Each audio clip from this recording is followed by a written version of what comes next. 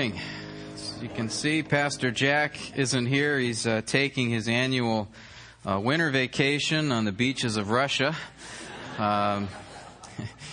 They left yesterday. Actually, he's not taking a vacation. He and Greg Grandy went there to minister at the seminary in Samara that we support. So pray for him, for his trip, for Greg as they're there. They'll be there a couple of weeks.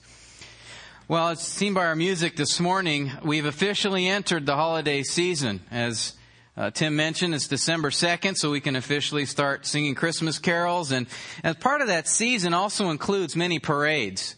There's parades at Thanksgiving, parades at Christmas, parades at New Year's, and actually parades that occur all through the year. And they come in many different shapes and sizes for different occasions. I did some research a little bit the last couple of weeks on parades. So for any of you parade buffs, I have a few little factoids I dug up. One is the Marksman's Parade. It's held in Hanover, Germany every year. And this parade has the distinction of being the longest parade in the world. It's over 7.5 miles long, in fact, and has 12,000 participants. The oldest parade in America is the Santa Claus Parade, held in Peoria, Illinois. This year they're celebrating their 120th anniversary of that parade. The Rose Parade isn't far behind. It began in 1890, of course held in nearby Pasadena. And it is one of the most popular and beautiful parades that there is. What's interesting, too, is I read in the form that if you wanted to make a float, maybe we could do a Calvary Bible Church float next year. But on the form there it says, how much would you expect this to cost? And a float costs anywhere from $100,000 to $300,000. So that might exclude us a little bit. But that's amazing, isn't it? $300,000 for a pile of flowers. Then there, of course, is the famous Ninja Parade, held every year in Central California.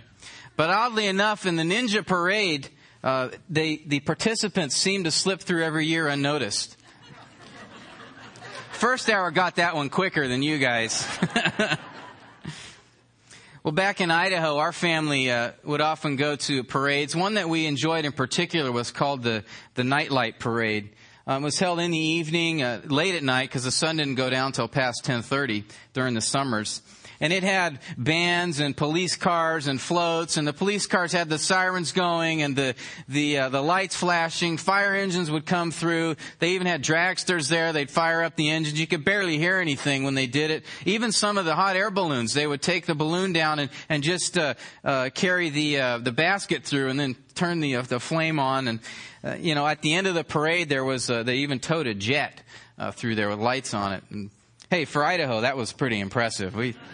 We had a great time at those parades. They were a great celebration. But parades are nothing new. In fact, there's evidence that parades existed even back 5,000 years ago. And I bring up parades this morning because the psalm we're going to look at was birthed in the context of a parade. It was said in the midst of a celebration. And that's where it finds its origins. It was a parade that was organized by King David himself. And the occasion was when he brought the Ark of the Covenant into Jerusalem to reside in a tent that he had built for it there. You remember the Ark of the Covenant, right? That Indiana Jones movie. It's no ordinary box, right? Remember when they opened it and the melting faces and all of that? Actually, the Ark was a very special gold-plated box that the Lord had the people of Israel build. And it represented His presence. 1 Samuel 4:21 describes the Ark as the glory of the Lord because God often manifested His presence over that Ark. So to understand the significance, though, of King David's celebration, we need to go back about 100 years in Israel's history. That was a time when the Philistines had taken the Ark of the Covenant in battle, and they put it in their temple, the temple of their god Dagon. And right after that, though, they noticed that the Lord struck them with boils. He struck them with tumors. And so they decided, we don't want this around here anymore. So they stuck the ark on a cart with 2 oxen and just sent it out of town. Well, it ended up in a village. And in that village, there were a couple guys that saw this bright, shiny box. And so they decided, we're going to look into this thing. So they opened it up. And the Lord struck them dead and struck 50,000 people in that village dead because they had desecrated the holiness of the Lord. So you can imagine that we don't want anything to do with this. So the box, the ark, ended up in some guy named Abinadab in his house up on the hill, out of the way, and there it sat for over 100 years. 100 years, it was gone. Well, King David, as he ascended to the throne, he defeated the Jebusites in battle, and that's how he took Jerusalem. King David was the one that established Jerusalem as the capital of Israel. He then, right after that, defeated the Philistines. And in honor of those victories and how God had delivered them from their enemies, David wanted to hold a celebration. And he thought, I want to bring the ark, which represents God's presence, into the city so that we can remember and be thankful and celebrate God's reign over his people. So David had a tent built, as I mentioned before. 1 Chronicles 15 and 16 describe these events. He gathered all Jerusalem together, and like any good parade, he assembled the musicians and the orchestra and the singers. He had the elders and the captains of the army leading the procession with him, and they walked before the ark of God, singing praises and joyful celebration. And that was the time, if you remember, when David was dancing in joy before the Lord, and Michal, his wife, had despised him. So David led the ark into the city, brought it into the tent. Burnt offerings were given to the Lord. And it is at that moment that David offered a poem of thanksgiving for this whole event. 1 Chronicles 16, 8 through 36 show that whole poem. And much of that poem is contained word for word in Psalm 96. So as I read Psalm 96, I want you to picture the parade, picture the atmosphere and the environment in which these words were spoken. Psalm 96. I'll read the whole psalm. Sing to the Lord a new song. Sing to the Lord, all the earth. Sing to the Lord, bless his name. Proclaim good tidings of his salvation from day to day. Tell of his glory among the nations, his wonderful deeds among all the peoples. For great is the Lord and greatly to be praised. He is to be feared above all gods. For all the gods of the peoples are idols, but the Lord made the heavens. Splendor and majesty are before him. Strength and beauty are in his sanctuary. Ascribe to the Lord, O families of the peoples. Ascribe to the Lord glory and strength. Ascribe to the Lord the glory of his name. Bring an offering and come into his courts. Worship the Lord in holy attire. Tremble before him, all the earth. Say among the nations, the Lord reigns. Indeed, the world is firmly established. It will not be moved. He will judge the peoples with equity. Let the heavens be glad and let the earth rejoice. Let the sea roar and all it contains. Let the field exult and all that is in it. Then all the trees of the forest will sing for joy before the Lord, for he is coming. He is coming to judge the earth. He will judge the world in righteousness and the peoples in his faithfulness. Now, while many of the Psalms are prayers directed to the Lord, prayers of confession, prayers of thanksgiving, prayers of lament, or times of despair, this psalm is written directly to us. It is written to God's people, to the saints of every generation. And as the occasion of God's victory over Israel's enemies and the Ark of the Covenant being brought into the city, David looks ahead. As he sees that celebration, he's looking ahead to a future celebration, a future parade, if you will, where God himself will come and will take his throne upon the earth and rule. And as David reflects on the imminent return of the king, he wants to draw our attention and our focus toward our responsibilities that we have toward God and towards others.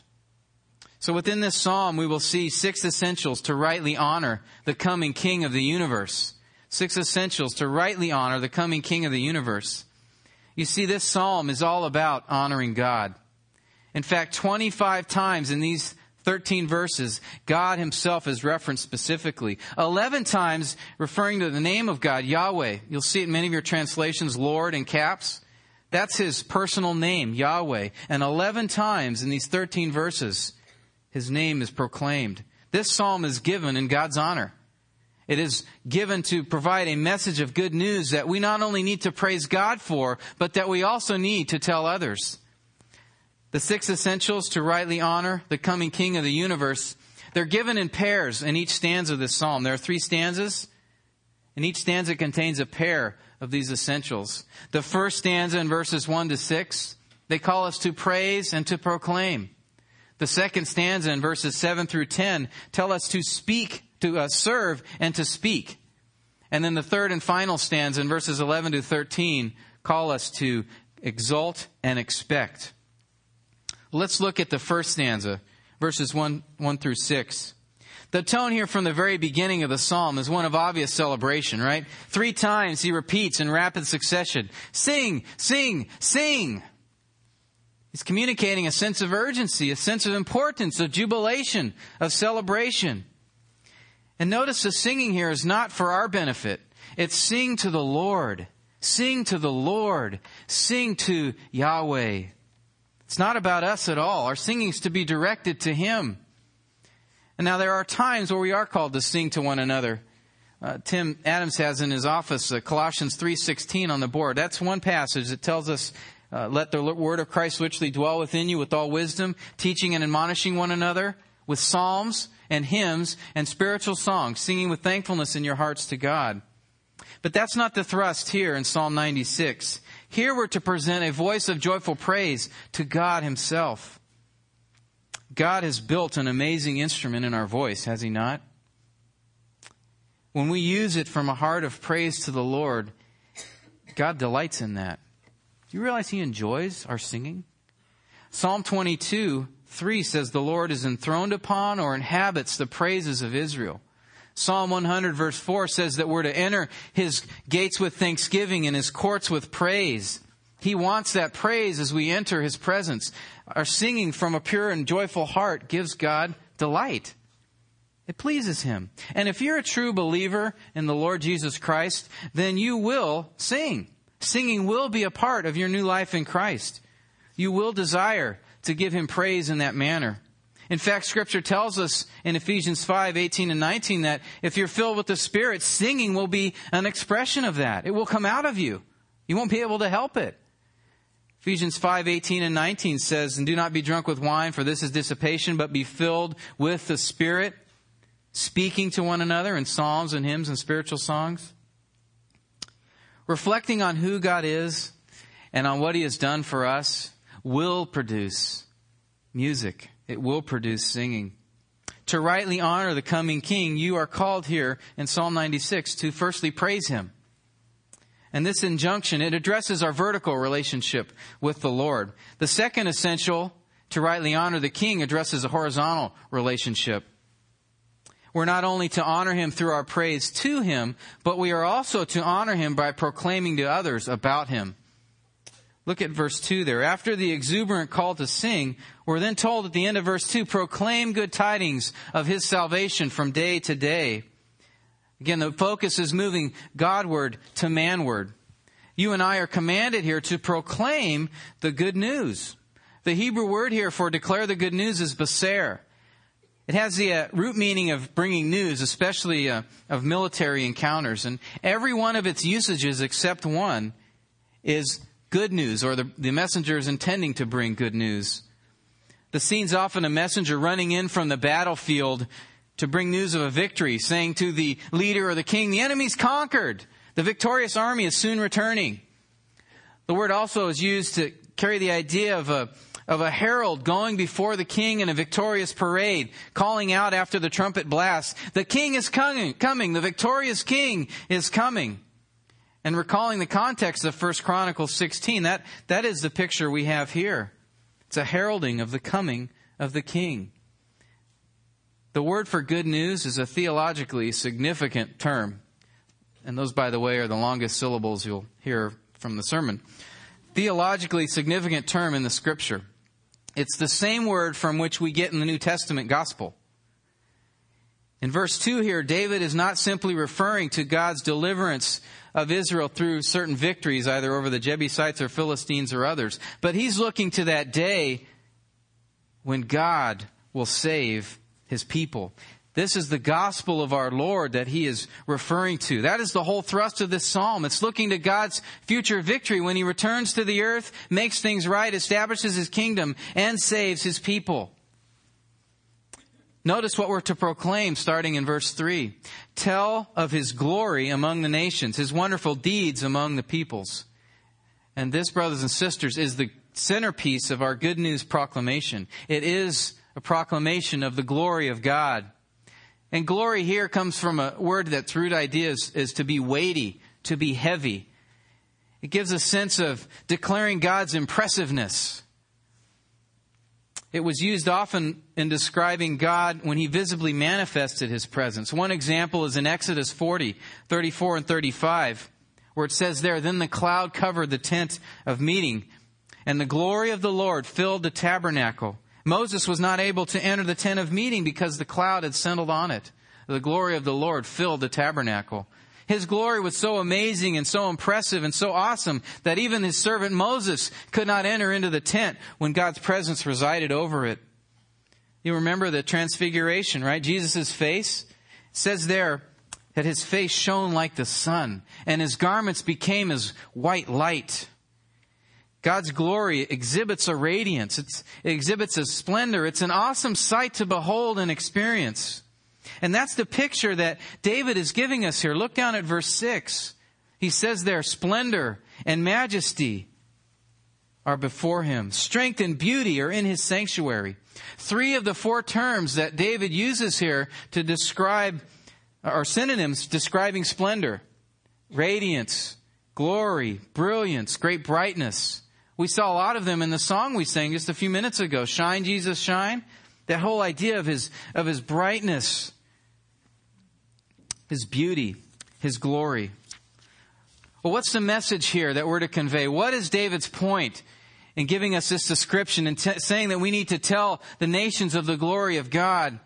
You are to proclaim to all how beautiful, how glorious, how magnificent, how majestic our great God is, and that he is the only one that can offer true satisfaction. He is the only one that can satisfy the longing of our souls. He's the only one that can bring hope. He's the only one deserving of our praise and our worship. In fact, in verse 4, he says, indeed, great is the Lord and greatly to be praised. You see the focus here? Our gospel, our good news message that we proclaim is not on us, but it's on God. It's on God himself. But sadly enough, that is rarely what you hear these days. If you turn on the TV or look at and listen to various sermons delivered across mainstream churches in this land, oftentimes, sadly, you'll hear a man-centered gospel. Many churches, whether to focus on filling the pews or, sadly enough, perhaps to fill their pockets, have moved the message to one that people want to hear, which is about them and less about God. But it has become more of what we can get out of it rather than how he can be glorified through it. I listened to a gospel sermon not long ago from a large church, a large evangelical church in the Midwest, and there was no mention of a need to repent. The word didn't come up at all, or the idea within his sermon at all. He did talk about sin, but it was characterized as mistakes or those things that we've done that are keeping us from fully experiencing God's blessing. The focus of the message that he gave was not on God, but it was on how your life is not whole or not blessed unless God's a part of it. Does God want to bless us? Does he? Yes, he does. But the important point is what he blesses us with. His blessing is not in things, but it's in him. That is the blessing that he gives. We've got it all backwards. Before any can receive this blessing of God himself, they need to repent. They need to turn from their sins, seek God's forgiveness that he offers through the cross of his Son, and place their trust solely in Christ. But the goal of many gospel messages today simply seems to be how to get to heaven, how to live the good life. You'd think from the way that some present the gospel message that it really wouldn't matter if God was in heaven or not. He'd be a nice addition, I guess. But God isn't interested in simply populating heaven. That's not the goal of the gospel message. God wants true worshipers. He's provided a means of forgiveness so that you and I could be his children, so that you and I could know him personally for all of eternity. Jesus himself defined the essence of eternal life as its quality, not its length. John 17:3, right? He says, "This is eternal life, that they may know you and Jesus Christ, the one whom you've sent." The great gift that God has given is not simply living forever. It's living forever with him. John Piper put it well when he said, "The critical question for our generation and for every generation is this: If you could have heaven with no sickness, and with all the friends you have ever had on earth, and all the food you ever liked, and all the leisure activities you ever enjoyed, and all the natural beauties you ever saw, and all the physical pleasures you ever tasted, and no human conflict or any natural disasters, could you be satisfied with heaven if Christ was not there? How do you present the gospel? Is your focus on going to heaven or on being right with the Lord of heaven? The beauty of heaven is the Lord Jesus Christ. That is why heaven is so awesome. That is why it is so amazing and impressive and full of great blessing. Because the radiance of Christ we will see and experience. People need the Lord. They need to hear of this great God and turn from their idols, from those things that they're enslaved to. This is alluded to, if you'll see that in verse 5, where the psalmist says, "For all the gods of the peoples are idols, but the Lord made the heavens." And David uses here in that phrase a play on word, a pun. In the original Hebrew, the word for gods here in verse 5 is Elohim, while the word for idols is Elilim. And actually that word, which is translated idol, is really carries a root idea of worthlessness or meaninglessness. It was a derogatory term used to describe idol. The ESV points this out by translating it as worthless idols. And thus David is saying here, the Elohim of the peoples are not Elohim, but they're really Elilim. You see the pun there? They're worthless. They're meaningless. They're nothing. They're of no help. Those dead idols that people would bow down to in Bible times were worthless. They offered no long-term satisfaction, no comfort, no joy, no blessing. But people are no different today.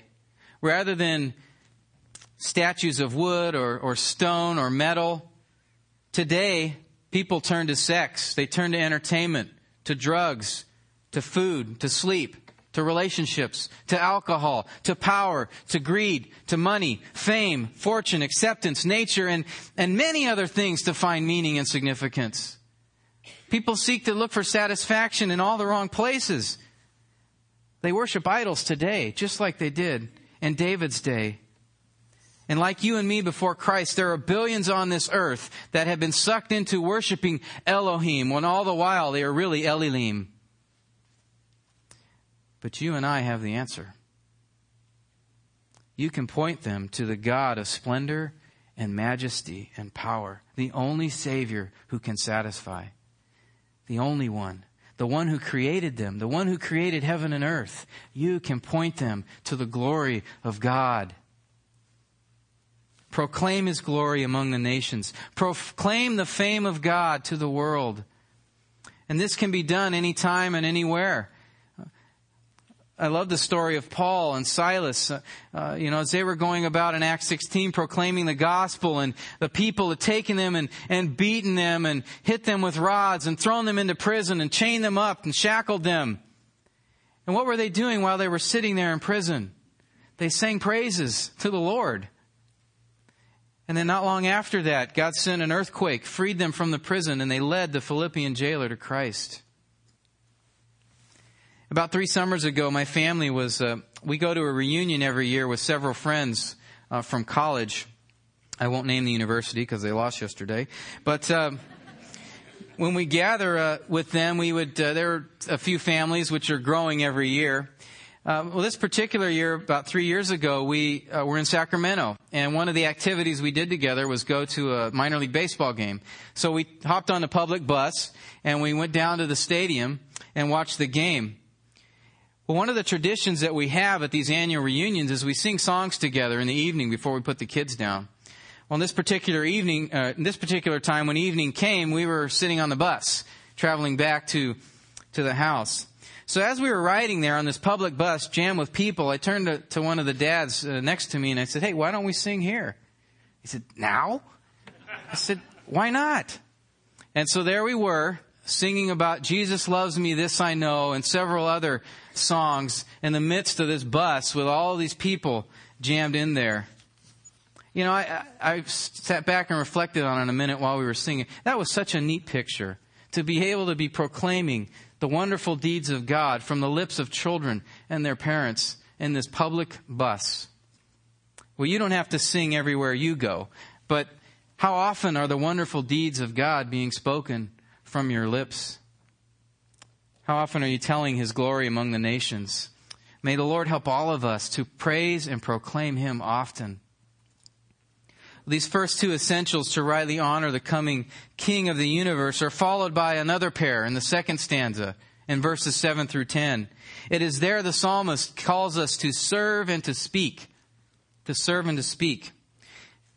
Verse 9 begins in a similar way as verse 1 did, with a single command repeated 3 times in rapid-fire succession. And this time the command is to ascribe to the Lord. Ascribe to the Lord. Ascribe to the Lord. David began Psalm 29 with these same phrases. And again, that repetition brings about the importance, the immediacy, the urgency, the exuberance of the command. Notice again, the Lord is the focus. 3 times, to the Lord. But just what does ascribe mean? Does it refer to those guys whose job it was to make copies in the Scripture? You know, a scribe. Sorry. Couldn't pass it up. Actually, the word for ascribe simply means to give. It carries the idea of to bring or to present or to bear, usually a burden or, as in this case, a gift. And what is it that we are so emphatically called to bring to the Lord? Look at verses 7 and 8.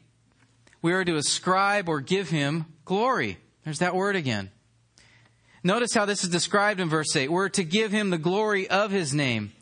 That is, we're to honor, to praise, to bless, and give it to God in a manner consistent with His name. Most translations actually translate this to glory due His name. The Net Bible, I like the way it puts it. It says, give to the Lord the splendor He deserves. We're to give God the honor or credit that is worthy of Him. Listen to what Spurgeon says when he's assessing that statement. But who can do that to the full? Can all the nations of the earth put together discharge the mighty debt? All conceivable honor is due to our Creator, Preserver, Benefactor, and Redeemer. And however much of zealous homage we may offer to Him, we cannot give Him more than His due. Spurgeon makes a good point here. What can we bring? What can in all the world can we bring that would give Him the glory and honor due Him? That would be worthy of His name. Well, David tells us in the next few lines, he gives us a few practical ways in which we can do that. We are to serve God, essentially, and serve Him in 2 ways, as David mentions here, in our wealth and in our worship. The first tangible way we're commanded to give is given in verse 8, and it's through our wealth. David says there, bring an offering and come into His courts. An offering there could refer back to the meal offering that was presented in Leviticus 2, that was a means in which we would give a gift of, people would give a gift of thanksgiving to the Lord. But the word is also used many times in Scripture to refer to a present or a tribute that one would bring to a king. It is a gift which is expected by a king and worthy of a king. Right? It's like that picture in the 10 Commandments, with all these people from different nations. They were coming in bringing these gifts and offerings. Well, that's the idea here. David says, bring an offering to the Lord. Come into His presence. That takes us back to the idea of giving God glory due His name. What do we bring to glorify and honor God? Consider your giving. Jim talked about it a few minutes ago. Are you bringing an offering that is worthy of the King? And I'm preaching to myself here as well. As I was meditating on this, I really had to think, am I giving what I give? Is that consistent with what He deserves? If we all gave in a manner worthy of God, and I'm going to take a risk here. If we gave in a manner worthy of His name, I wonder, would our building be paid off? Would there be twice as many missionaries supported from Calvary? Would there be no lack of people serving here? Would the needs of every single person in this body be taken care of? If we were to be giving God the honor worthy of His name through our giving, would this building be overflowing with people that we've witnessed to and that we've invited to come? And I know there are many of you that are giving in this way. I've been so encouraged to see that the last few years. But I'm confident that there are some here that you really need to evaluate your giving. Are you giving of yourself and your resources in a manner which gives God the glory due Him? And I don't want you to take this as, well, they're the preachers that go, that's all they talk about is money. That's not it at all. David has told us here specifically in his word, in God's word, a tangible way that you can honor God and give glory that is due Him. And that is in what you give. You need to see giving not as a means to keep the church going or to keep missionaries out in the field or to get a building built. But you need to look at it the way Paul did in Philippians 4, when he said that the Philippian offering that they had given was like a fragrant aroma, an acceptable sacrifice, well-pleasing to God. You see, God sees giving from the heart, as Jim described earlier in 2 Corinthians 8. He's pleased by that. It's acceptable. He says, yeah, that is worthy of my name. When we give in a right way. The second way you give God glory is to serve Him through your worship. Right? Verse 9 says, to worship the Lord in holy attire, to tremble before Him, all the earth. The word for worship here literally is the picture of being down on your face before God. It's a picture of humility. The worship God wants is not external service alone. I talked about this a couple months ago in a passage in Isaiah 1. Worship is not external service, right? But it's service done to the Lord from a heart of love for Him. Worship is essentially, it's how we live our lives daily, sacrificing before Him, Romans 12, 1 and 2 talks about. But worship which glorifies God is not only humble before Him, worship that glorifies God is also done in obedience to Him. He says there, the description of worshiping Him is in holy attire or in holy splendor. And the word for attire, I'm not going to crack a joke about a wheel. The word here is used elsewhere to describe angels' garments. It's also used to describe the majestic robes of a king. As one pastor has said in reflecting on this, it's not what is woven on our clothes on the outside, but on our hearts on the inside. Are you clothed in holiness? Ask yourself right now, how hard are you pursuing a holy life? Do you love Him so much that you'd do anything to obey Him? How is your attire? What sins are you entertaining? What sins are you not killing off? Those things are like large stains on your attire, and they need to be removed. Confess those sins. Starve them off. And commit to do whatever it takes not to do them again. Worship the Lord in holy attire. Give God the glory due His name by serving Him, not only in worship and holiness, but also in your wealth, as I mentioned a minute ago. As in the first stanza, David then moves here in the second stanza from a Godward focus to a manward emphasis. Not only are we to serve the Lord as a means to rightly honor the coming King, we are next called to speak of His rule. Look at verse 10 with me. Say among the nations, quote, the Lord reigns. Indeed, the world is firmly established. It will not be moved. He will judge the peoples with equity. David has been building in the psalm to this statement right here. This is the focal point of the psalm. This is its center. In the first stanza, we were called upon to proclaim the good news of God, of His salvation, to tell of His majesty, to tell of His splendor, to proclaim the gospel. Here in verse 10, we see that message must also include telling the nations the Lord reigns. He is king. It's the central message within a group of Psalms, Psalms 93 to 100. These Psalms are called the kingship or royal Psalms. And Psalm 96 is smack dab in the middle of them. Well, listen to the various phrases given in these Psalms. Psalm 93:1, the Lord reigns, He is clothed with majesty. Psalm 95:3, for the Lord is a great God and a great King above all gods. Psalm 97:1, the Lord reigns, let the earth rejoice. Psalm 98:6, with trumpets and the sounds of the horn, shout joyfully before the King, the Lord. Psalm 99:1, the Lord reigns, let the people tremble. You see, the message of these Psalms that have been grouped together echoes the message of Scripture, that God rules, that He reigns. And the celebratory nature of this Psalm tells us this is good news. This is great news. Look with me at Isaiah 52. for a moment, I want you to see something there. Tim referenced the book of Isaiah, calling it the Gospel of the Old Testament. And a lot of reasons for that is Isaiah 53, right, gives us a clear description of the suffering servant. You remember the familiar statements made about the Messiah who would bear our griefs, who would be pierced through for our transgressions, who would have the iniquity of us all fall on him. And we know that's a description of our precious Lord Jesus Christ, who did serve as an offering and a sacrifice for our sins in his body on the cross. Isaiah 53 is a key passage which describes the amazing atonement that Christ the Messiah offers. But do you note the context of which these verses are given? I want you to look back in chapter 52. What leads to this passage on the suffering servant? What sets its stage? This passage in Isaiah 52 is addressed to Jews who have suffered captivity in Babylon, and as such were overcome with grief and despair and distress from all the oppression that had taken place. And God wants to give them a message of hope. Let's pick it up in verse 5.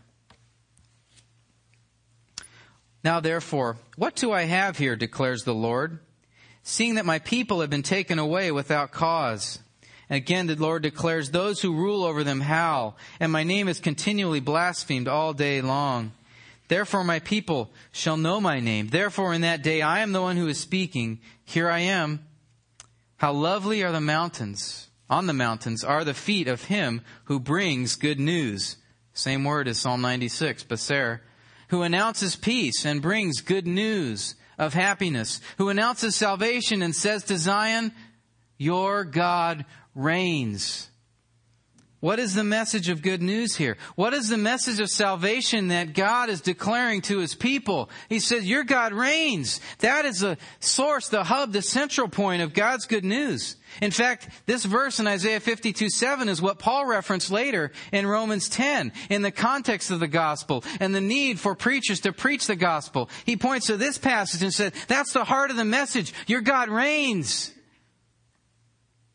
And what's my point in all this?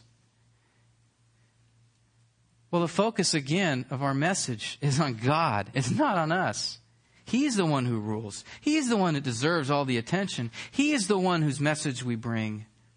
The message that your family, your neighbors, your co-workers, your friends, yea, the whole world needs to hear is this. God reigns. He rules. He is king. I heard a pastor tell of a missions conference that he was attending, and at the missions conference he saw one of the displays. There was this huge poster, this massive poster, and it had a sea of faces on it. And the caption in large letters over the poster was 6 billion reasons to be a missionary. But if you think about it, there's really only one reason to be a missionary, and that's God. It's his message we're to carry. It's his glory we're to proclaim. He is the reason we need to speak. Now, that's not to say, of course, that we aren't to have a heart for the lost. And I'm not saying that a motivation to our witnessing should not be because people are going to be judged. But I just want you to remember, keep the main point in view. Whose message is it? And for whose honor are we bringing it? And his message, brothers and sisters, is good news. Is it not? It's great news. Verse 10 describes why. He says later that the world is firmly established. It will not be moved. He's just saying there, God is the one who's in control. Nothing will happen outside of God allowing it. All anxiety can be removed. He then says that God will judge the peoples with equity, with fairness, with justice, with integrity.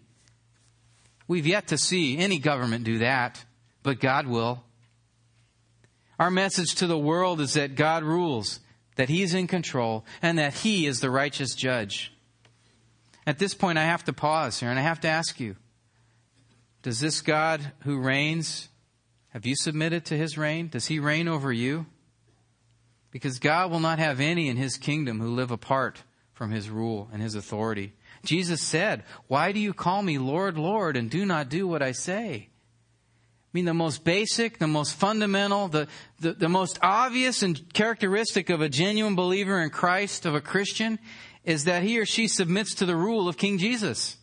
That's fundamental.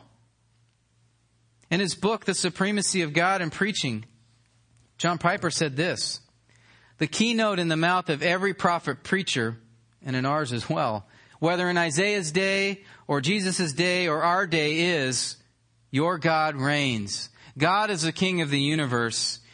He has absolute creator rights over this world and everyone in it. He goes on to say, rebellion and mutiny are on all sides, however, and his authority is scorned by millions. So the Lord sends preachers, you and me, into this world to cry out that God reigns, that he will vindicate his name in great and terrible wrath. But these preachers, you and me, are also sent to cry that now, for now, a full and free amnesty or pardon is offered to all rebel subjects who would turn from their rebellion, who would call on him for mercy, would bow before his throne and swear allegiance to him. That amnesty is signed in the blood of his Son. Where do you stand with him? So far, we have seen 4 of 6 essentials to rightly honor the King: to praise and proclaim him, to serve and to speak of him. The last 2 are found in the final stanza in the poem, and there we are commended, we are called to exult and expect his coming. These last verses of the poem, starting in verse 11, express a joyous event that is about to take place. In fact, so joyous, so overwhelming, that nature itself is depicted as participating in the celebration. Look at the buildup of emotion in each phrase here, starting in verse 11. Let the heavens or the skies be glad. Let the earth rejoice, express joy. Let the sea make a loud roaring sound and all that's in it. Let the field exult or be jubilant. Let the trees sing for joy, or the word there is actually make a joyful shout. And just what is it that all nature is excited about? What is it that would generate such glee, such exuberation? Well, the psalmist repeats it. For he is coming. For he is coming. I'm sure that all of you can relate to being just overwhelmed with excitement at different times in your life, an expectation of an event or a person. I remember when I was about 7 years old, I lived with my grandparents because my parents had been divorced. And my dad would come to see me about every other weekend. But there were some times that he wasn't able to make it. And I remember this one time in particular, he hadn't been able to come out for several weeks. But he called me on a Friday afternoon and he told me he was on his way. Now that trip that he would take was from Oakland to Fresno, which is over a 3-hour drive. But those entire 3 hours, I sat with my nose pressed against the window, waiting for my dad to come. Well, that's the picture that we see here, but to a much greater extent. This is more than just one little boy waiting for his dad. This is all of creation in eager anticipation with nose pressed against the window, waiting for the coming of the King, waiting for his return, eager to see him. But then in verse 13, we see a peculiar statement. Look at the reason for the excitement. For he is coming to judge the earth. What? Excitement over judgment? What is that about? Well, turn to Luke 3. It's a passage we covered, I think, back in a long time ago. Actually, I think back in 2005. Luke 3. Luke 3 is a passage where John the Baptist, a narrative regarding him and his preaching. It talks about his preaching being a message of repentance and a baptism of forgiveness for salvation. And there, his message centered upon repentance. It's centered upon judgment. Look at verse 9. Luke 3:9. Indeed, the axe is already laid at the root of the trees. So every tree that does not bear fruit is cut down and thrown into the fire. Fruit there being fruit of repentance. That's a picture of hell. Then he describes right after that some specific ways, examples that what true repentance looked like. And the people begin to wonder, is this the Messiah? He preaches with such power. Well, John in response to that says, as for me, verse 16, I baptize you with water. But one is coming who is mightier than I, and I am not fit to untie the thong of his sandals. He will baptize you with the Holy Spirit and fire. His winnowing fork is in his hand to thoroughly clear his threshing floor and to gather the wheat in his barn. but he will burn up the chaff with unquenchable fire. Again, as in verse 9, John is describing here a picture of hell. A picture of those who reject God, of the wicked, like chaff being burned. It's pretty graphic. And he's saying the Messiah will judge the unrepentant by sending them there. And then, look at verse 18. Right after these statements of judgment, Luke says, so, with many exhortations, he preached the gospel to the people. How is that good news? Let's look at one more text. Revelation 14. Revelation 14 is another gospel presentation. And in fact, it is the last gospel presentation given on planet Earth. And it's given by a unique preacher. It's an angel who's flying in the sky, proclaiming to the whole earth this message, this gospel. Look with me at Revelation 14, 6 and 7. And I saw another angel flying amid heaven, having an eternal gospel to preach to those who live on the earth and to every nation and tribe and tongue and people. And he said with a loud voice, listen to his message, fear God and give him glory, because the hour of his judgment has come.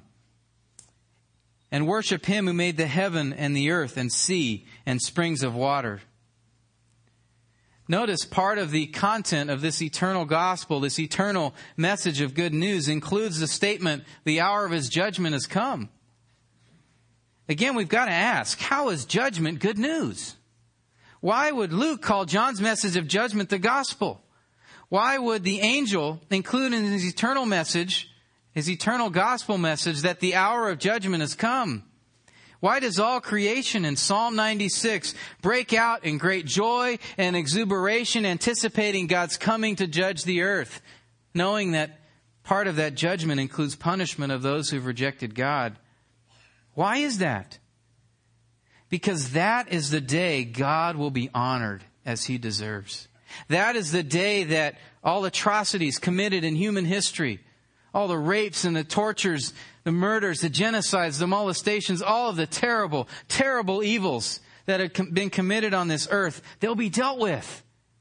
When God returns, he's going to make it right. He's going to judge the world in righteousness, in faithfulness, in justice. He will judge his enemies and he will save his friends. He will reign and he will rightly be honored. He will be seen as God, as he should be. All the world will see it. Not like it is now. But God will make his presence clear to all and he will reign. He will reign. This is great news. I mean, picture yourself, what if you were a POW in Germany in World War II, living among the squalor, the malnutrition, the sickness, the disease, the death. And what if news reached you secretly that there was a massive Allied invasion, large enough that was going to end the war? Would that not be good news? Would you not wait in eager anticipation of your coming victors to free you from the hell that you were in? Would you not share that message with every other POW in that camp? Would it not be a message of great news? Why? Because your enemy will be defeated. You will be freed. You will be saved from that squalor, that prison.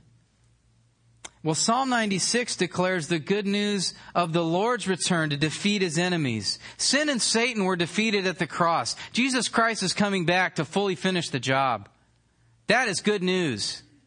Sin has been defeated. It will be eradicated. All who have rejected God will be judged. There'll be no more rebellion. There'll be no more sin. We will see God as he is. We will know him more deeply than we have ever known him. We will experience joy we have never experienced when God comes back. The New Testament tells us who this one in Psalm 96 is who's going to come back to judge the earth. It's our Lord Jesus Christ. This is what Paul said explicitly and exactly in Acts 17.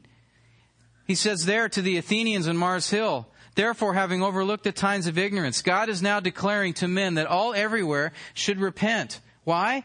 Because he's fixed a day in which he will judge the world in righteousness through a man whom he has appointed, having furnished proof to all men by raising him from the dead. The bodily resurrection of Christ is so important because the bodily resurrection of Jesus Christ tells us without a doubt that He is the one that's going to be returning to set up His kingdom. Revelation 19 gives us a picture of this event. And I'd like you to, if you want, close your eyes, and I just want you to picture this scene. I'm going to read it to you from Revelation 19. I want you to picture yourself there. If you know Jesus Christ, you will be there. Listen. And I saw heaven opened, and behold, a great white horse. And He who sat upon it is called Faithful and True. And in righteousness He judges and wages war. And His eyes are a flame of fire, and upon His head are many diadems. And He has a name written upon Him which no one knows except Himself. And He is clothed with a robe dipped in blood, and His name is called the Word of God.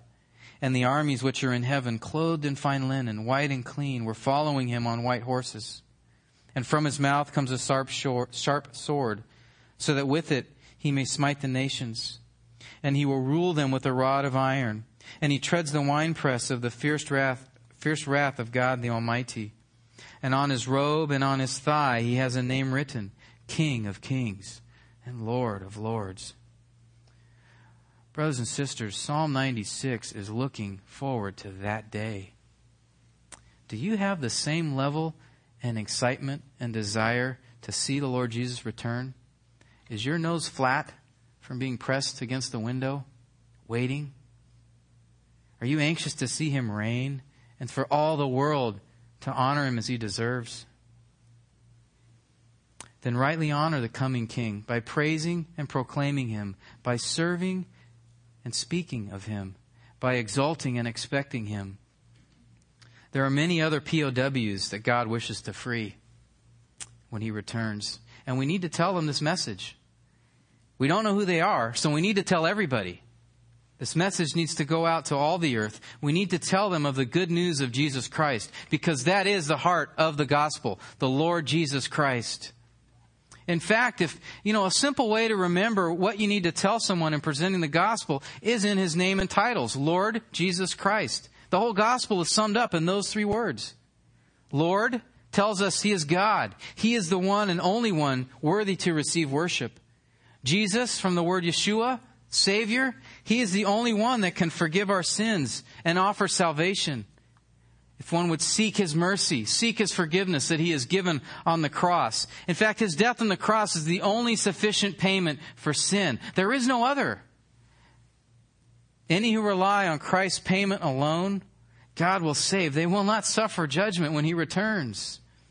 And Christ, that's an official title. Mashiach comes from the word Mashiach, anointed one, the Messiah, the King, the coming King, who we've been reading about, who's going to return and to establish His kingdom on earth.